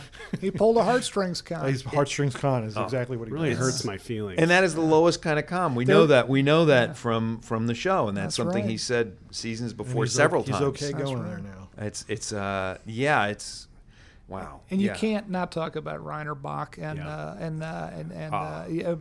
Werner and Mike and about Jonathan Banks. Talk about another character those guys that are so devolves. good together. They're so good, and talk about another character who takes a giant leap into hell in this, just like Jimmy does. Both these characters take this. They don't take a baby step down the bad path. They just jump headlong down. And you look at this. You look at the whole season. It's like two very different stories, yet they're the same story, which is what I love about everything that happens this season, is that they're both on a very similar track, just in different working in different worlds, but it's the same story. When did you guys know you were going to kill off this character of Werner, and when did Rainer know? I think we knew right away. I think when we came up with him, I think we already had plans to have these guys get close, and then it sort of has to come to this ending where this character is doing things that he doesn't even quite understand. How he's another Walter White. He's just the smartest dumb guy right now, and he's doing these things that he's just like, well, I didn't think it would be that big a deal, and he's like, you don't even know who you're dealing with. And it's, of course, it's a situation because Gus is not going to show his scary face to the guy who's building his super lab. And he and Mike start really getting along, and he stops. He's able to fool himself about who he's working with and what the consequences are going to be. It's heartbreaking. And Reiner really. We did have an idea as soon as we introduced him of where this might be going, but I don't think we realized how many dimensions there were going to be to this character. And Reiner, from the very first scene that he had in episode 5, all the way up through here, he just brings such reality to it, but also vulnerability. Mm-hmm. He's such a goof. This character, so lovable. Werner is such a goof. There's a beat in episode 8 where he says, my wife is my heart. And I remember reading that line that Gordon wrote, and I thought, it's a hard line to pull off. How's that gonna play exactly? And I wasn't sure. And then he says it, and he says it in such a way he's a little bit embarrassed to admit how important his wife is to him, but he's vulnerable, and he just plays it so beautifully. And he's also, by the way, a wonderful physical actor. You'll see him do things like all the way through the season where he's dropping his vest and picking it up off the floor, or in this scene in the second half of this episode when he ends up crouching. He uses his whole body, and it is really just a very fascinating guy to watch. That whole range of emotions he goes through when Mike says, "There's nothing you're going to do that's going to make anybody ever trust you again." When he gets this realization where he knows, oh, this is what this is about. This is what's happening. He's all confident. I'll talk to Mr. Frank. I'll explain everything. And it's like, oh shit. Yeah, and he looks around. He looks around. We're in the middle of nowhere. Why did we drive all the way to the middle of nowhere? And I'm going to try to. That moment when he realizes non-verbally, why are we out here? I'm telling you, it's absolutely stellar. It's just an absolute masterclass in acting. Amazingly written. Oh, Peter wrote the hell out of that scene. Well, and it was all. And by the way, you can take credit for writing scenes, but both Tom and I, this is all material that was broken in the room full of very wonderful, smart people, and I felt like we were really at this point in the season. I kept saying, I can't believe I even said this. I kept saying, maybe we should do an 11th episode or a 12th episode, which of course is physically impossible. But we have so much. I got so excited towards the end of the season because we have so much story. There's so much. I mean, we've a lot of balls in the air. I better work on that juggling. How did you guys divide this episode up as writers? Originally, it was me, teaser 1 and the last act, and then Peter wrote the middle acts, which were originally 2 and 3, then became 2, 3, 4, and 5. However, this thing got divided up because it got so long. My acts got So this has more acts in it. It's usually a teaser plus 4 acts. 4 acts, right? But because of the length, we have to add more commercial breaks. So is it 5 acts? Or is it 6? Actually, 7. Teaser plus 6, right? Teaser plus 6. Wow. Yeah. Versus the typical episode is teaser plus 4. Mm-hmm. Wow. So I wrote my acts to be on time, and Peter just went nuts. Mike and As Werner. is his privilege. Mike and Werner kept talking, and I was like, and this is actually something I learned. I will say I learned from Vince because I remember there were quite a few times on Breaking Bad when I would write a scene and I'd think, oh Jesus, this is kind of long. Because you learn in screenwriting boot camp that most television and movie scenes are like 2.5 pages long, or maybe they range from like even a big confrontation scene's maybe 3 pages, and on Breaking Bad we would do these scenes that would be like 5-7 pages, and I would always think, oh well, I've done my best with this. Maybe I, all right, I'll see what Vince says. And then Vince, maybe you should air this out a little bit. Make it air it out a little bit, meaning, the characters can say a little bit more.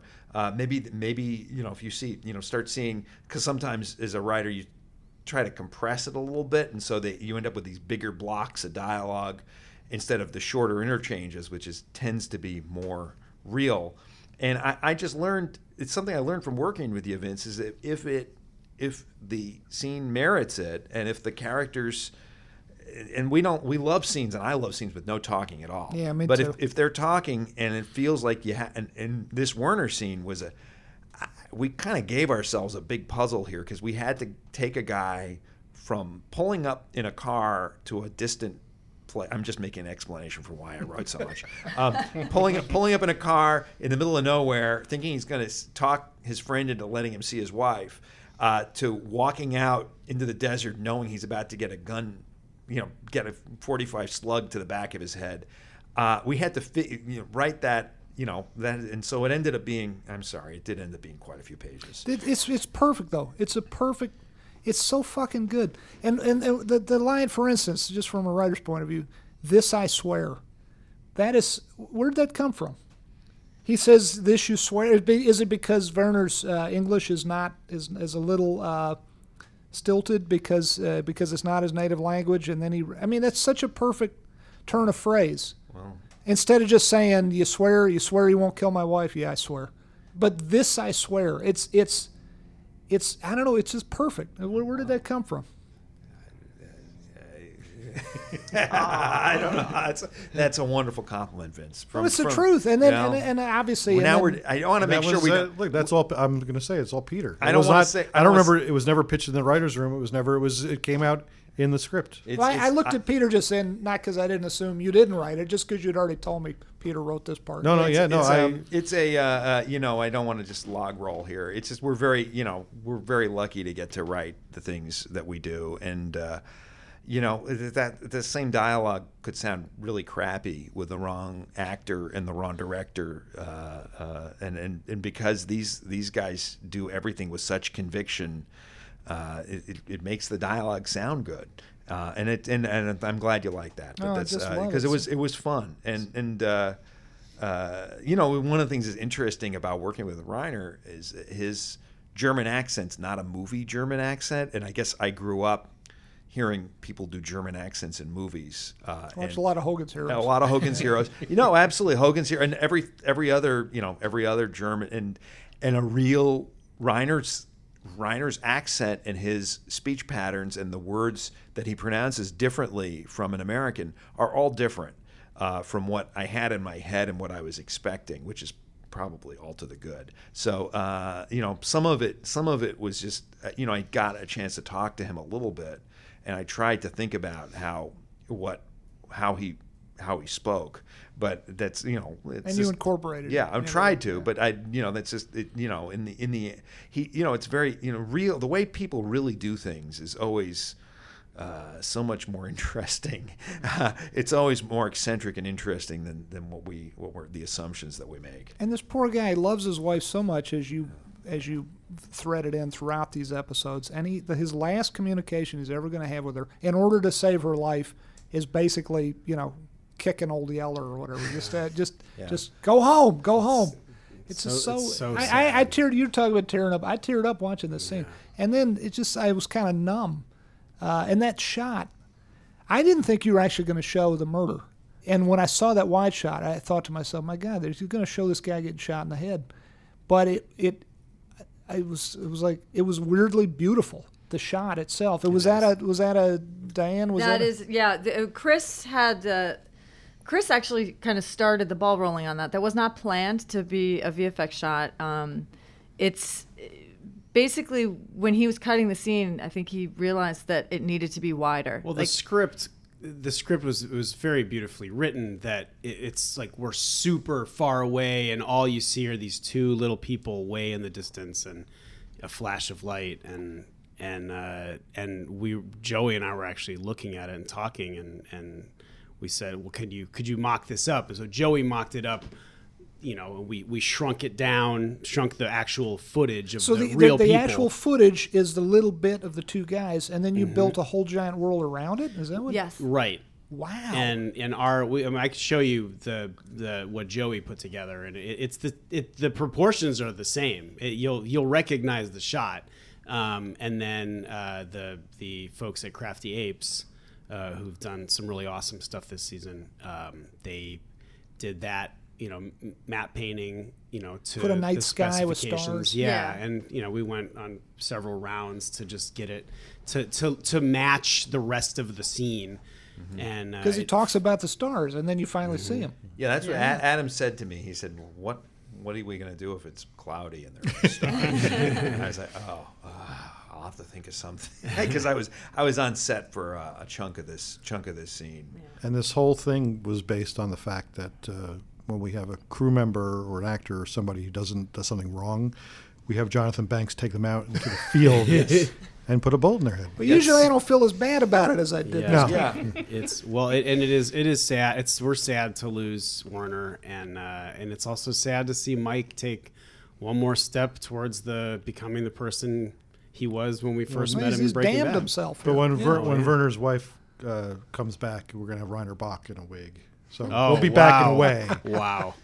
Das ist los. What? So this is. It's kind of like Of Mice and Men. I mean, he did right. He wasn't. He just. It was he was doing him a small kindness to do it himself. Versus, is that what you guys? Versus rather than have versus Tyrus having and Victor and Victor, Tyra yeah. show Come out up and do something really nasty. It was Yeah. a little bit, oddly, a little bit more humane to do it this way. Yeah. How much of it is about?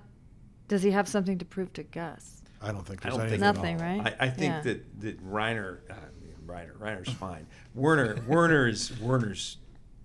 going to go, and even if And he'd rather do it himself. even if than Mike have drives him to the airport, then it's going to be him and his wife are both going to go. Mike's in an impossible situation. No, I just mean the actual act of Mike saying he will do it. I think it's well, you can interpret it. I mean, it's open to interpretation. To me, it's super clear that he looks back at Werner and he thinks about how it's going to be if Victor and Tyra show up and off him, and how he would do it, and he's not going to just stand there and babysit the guy, knowing he's going to be executed by some cold-eyed cartel thug. And also, I mean, he's not in a position where he can cross Gus and everything that Gus presents. Although, I mean, you could argue this would be Mike's opportunity to put Werner in the car and drive to the DEA. That you could argue that, and I would say, knowing what I know about Mike, that this is going to be another thing on his conscience. I don't think Mike is. But he would be endangering Stacy and he Kaylee. Would. He would be. But I think what I'm I trying to don't say. think he has a choice. What I'm trying to say is, I think that Mike is not going to say to himself, "I had no choice." Mike is somebody who is, I think, if any, is not going to take an excuse for himself. He takes responsibility for his actions, even when they're this horrific. Yeah, I think so. That's exactly. And he's right. a man of his word, and when you hire him to do a job, he does it. And I think it's all those reasons that he wouldn't pile the guy in the car. Yeah, oddly enough, you're exactly right. Stacy and Kaylee are concerns, but it's just not in his makeup. It's not in his nature to do something like that. He just wouldn't. He just hate to use it. You say it this way, but he's not a snitch. He's not a. He's a professional. He doesn't. It's not what he was hired to do. And it's his. He feels responsible for making the mess, and he's going to clean it up. He's going to He clean up did. the mess. This is. I mean, I think if you asked Mike, he would say this whole thing was his fault. And Yeah. I think, honestly, probably the saddest part is that we're all going to be left with a ton of questions about what happens until next season. But wait, there's more. Before we wrap this up, we're going to go to our special conversation with Kelly Dixon. I don't know what I was thinking about how I was going to incorporate it into the episode piecemeal. It felt too disruptive when I tried it. So here we go. Let's take a trip down memory lane. And just like that, we're in a separate room in a separate podcast, and we're here with Kelly Dixon. Hey everybody, I'm here in LA. I'm so glad to be home. I miss y'all. Well, we miss you, and we're with Peter and Vince and Joey, and we're doing a 10 on 10. 10 on 10. We're doing we have 10 minutes. We have very limited time, but Kelly, we wanted to. The fact you saw the episode today, and just Vince saw it like an hour too. ago. I just saw it today too. Me too. Awesome. Yeah. Awesome. And we just sort of wanted to get general thoughts since we're recording the longer podcast tomorrow. So as I jump in, it's today. Whatever, you understand how time works. Well, and Kelly, you've been asking since the beginning. When's he gonna freaking be Saul, man? And now you got it. He's I'll Saul tell Goodman. you, I was like pretty amazed, because it's like I have not read the episodes. I have not, and I've been pressing you, Chris, when I call you every once in a while. I'm like, so tell me, and you're like, I can't really tell you, but I think you're gonna be happy. So I'm really excited. But I'll tell you what was really cool for me as far as the Saul Goodman thing was I really thought that Jimmy was kind of being kind of sincere in that hearing, man. And then I saw him and I'll tell you, Kim's face turn and I was like, man, wow, girlfriend is like pissed. And but the funny thing was when I was watching the scene is like, you just saw her face. She just went stone faced, but he was so into himself that like, how does he not see this? Right. But it was great. He is damaged. Yeah. He is damaged. I gotta and that tell scene you. when he cries in the parking deck at HHM. Yeah. I love that shot from behind. I love his acting there. This poor guy, he's damaged. Yeah. He's broken. I got to tell you, I was like, I wrote out some notes in the beginning, but I was like going, Ernie is back. Ernie karaoke. Ernie karaoke. He sings. And then I was like, when Chuck takes Jimmy home, and I'm like, Jimmy's apartment. If Chuck had to take him home, couldn't he take him home to the nice house and put him in the guest room? And then when Chuck got in bed with him, I'm like, Chuck is going to stay there? Ew. But I did love the camaraderie, and I love how Chuck can sing in tune, right? Chuck sings in tune. It was really wonderful. I even wrote in my notes, like, it's really wonderful to see Chuck without the electricity see Chuck, back to himself. It was nice. It was great. It was great. But I will say that, you can cut this out if it's wrong, because I just watched like 8, 9, and 10 this morning. So, is Lalo following him that time? Is the gum thing in 10? Yes. Yeah. Yes. The gum thing. I've like, what is he doing? That's a great And bit. okay, so let me rephrase. Let me phrase that. I said the same thing today, yeah. So it's like when Mike is in the car and he starts to pull out the gum, I'm like, what's he doing with the gum? And then I saw him sort of put the thing in the wrappers, and I'm like, huh. And I thought it was a MacGyver thing. I thought, can that like mess up the thing? Is it gonna get hard, and is he gonna put it on ice, and it's gonna let him get through the thing? And then when I watched him do it, I was like, he's gonna jam up that thing. Whose idea was that, you guys? That was awesome. It's a classic Mike. But like, how did you guys come up with that in the writers' room? That's like some destructive shit there. Don't do that at home. Don't do that. I'm a little bit worried that people throughout we're going to have a lot of jammed up parking machines if we're not careful. I think we should myth bust that yes, one. I think I'm not sure that would. I'm not sure it would work. Yes, but it was. We just try to stay in the tradition of Mike's. All of Mike's gimmicks, going from from the balloon to the little motorized pig and all through the Mike is an analog guy. He is. He's an analog guy. He is an analog guy, and analog works damn well sometimes. But I will say that, over the last couple of episodes, y'all really, really did it to me with a Werner. I'm just like, I was kind of sad. I was like, that's why I teared up. Damn. I was like, but I was like, does he really? Tremendous. But it's like, I was like, does he really have to? Does he really have to? Because at first I thought, well, are they going to kill all of them? Well, Kelly, that's a really good point that Mike's an analog guy, because we talked before about Werner being kind of the analog guy. They really have that in common, and I've also been really taken with their bond over the season, and it really is sad that Mike. This is the first time we've seen Mike kill somebody in cold blood. I mean, when he kills those cops.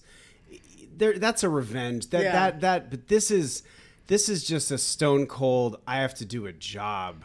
Yeah, and that's this is a new, this is a new step for Mike. I was sad.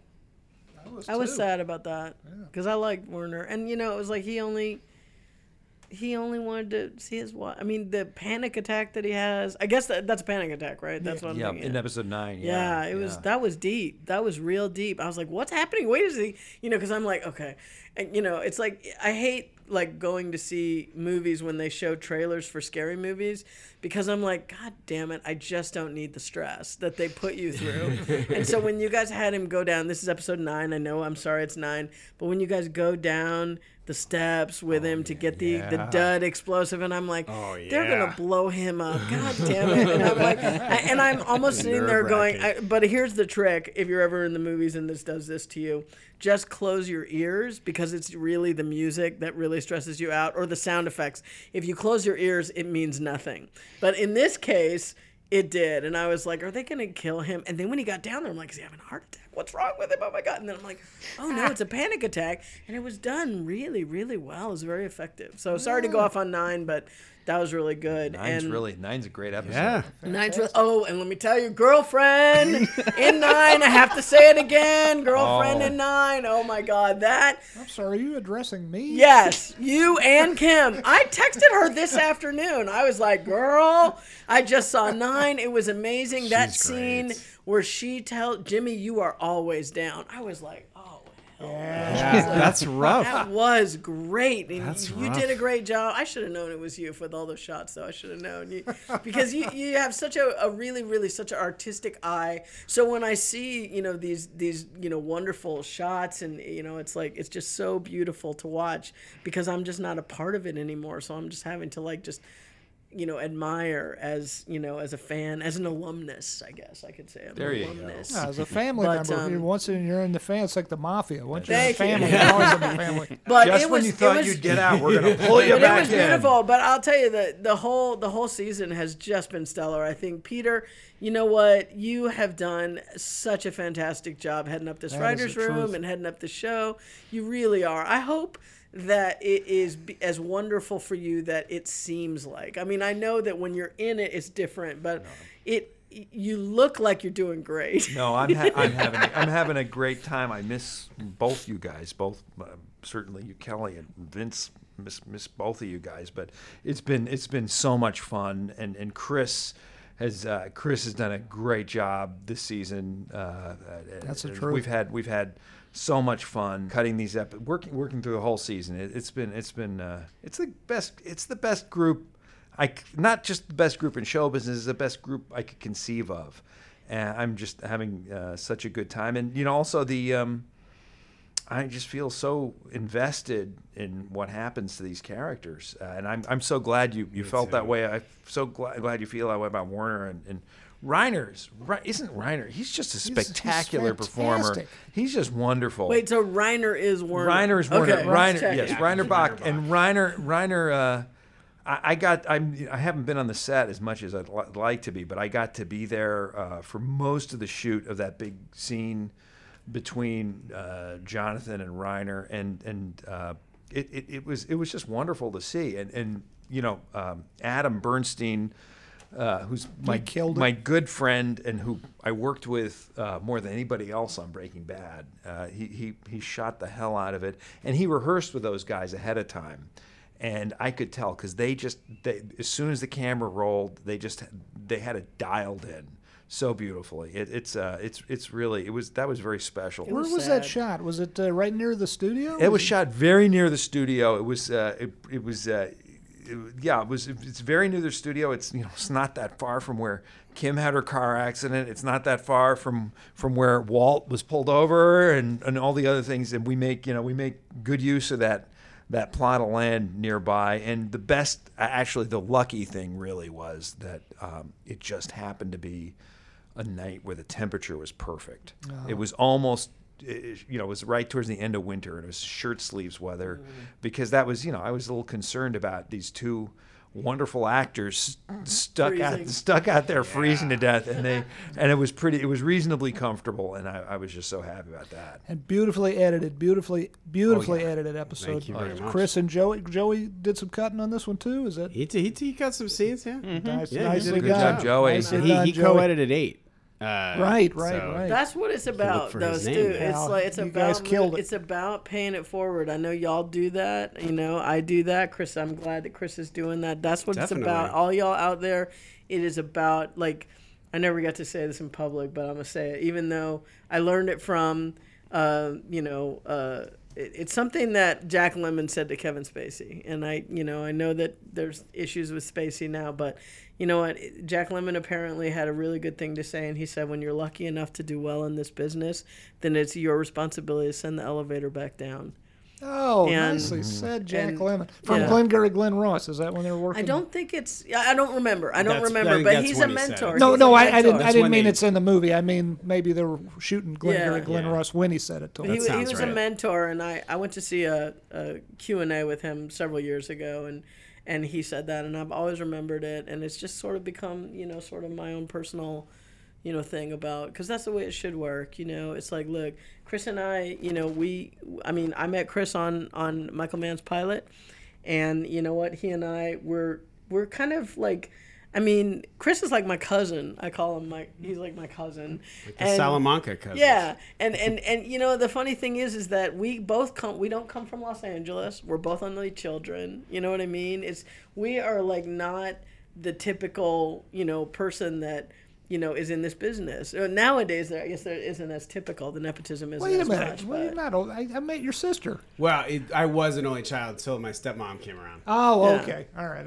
So yeah, but that's what I'm saying. It's like Chris grew up not in California. I grew up not in California. You know what I mean? And The funny thing That's is, weird because everyone else out here is from California. isn't that the funny thing? No one though, from I'm this trying room. to think. There's so few people on this show who are actually from California. Oh, okay, well, It's good, a very, you it's a know. very odd. It's a funny thing. It's like Kelly's like, Chris has a left hand. I've got a left hand. Chris has got two eyes. But you know I've what? got two I guess eyes. all I'm trying to say is know it's it. about paying it forward and it's about moving people up, and that's what you guys do in your writers' room.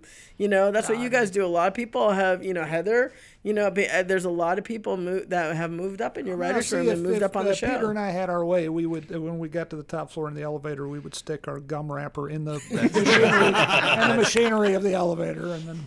And make sure I don't want the elevator ever leave. That's right. What if I want to get up higher? Yeah. Yeah, I need But- that Willy elevator. Wonka. I'm holding it. But that's the way it should be, and 10 is awesome. By the And way. and 10 it, is awesome. it's a great philosophy, and it's definitely the philosophy I live by. And thank you guys for taking some extra time and doing this. And we're going to send the elevator back up to the podcast. So happy to see you, Kelly Dixon. Me too. We miss you. I miss you guys We miss so you, much. Kelly. I miss you guys so much. This has been such an awesome season, and thank you guys for creating the journey, and thank you guys for listening and Thank taking you, the journey Chris. with us. Wow, it's Great job, Chris. It has been awesome. Not you, Joey. Yeah.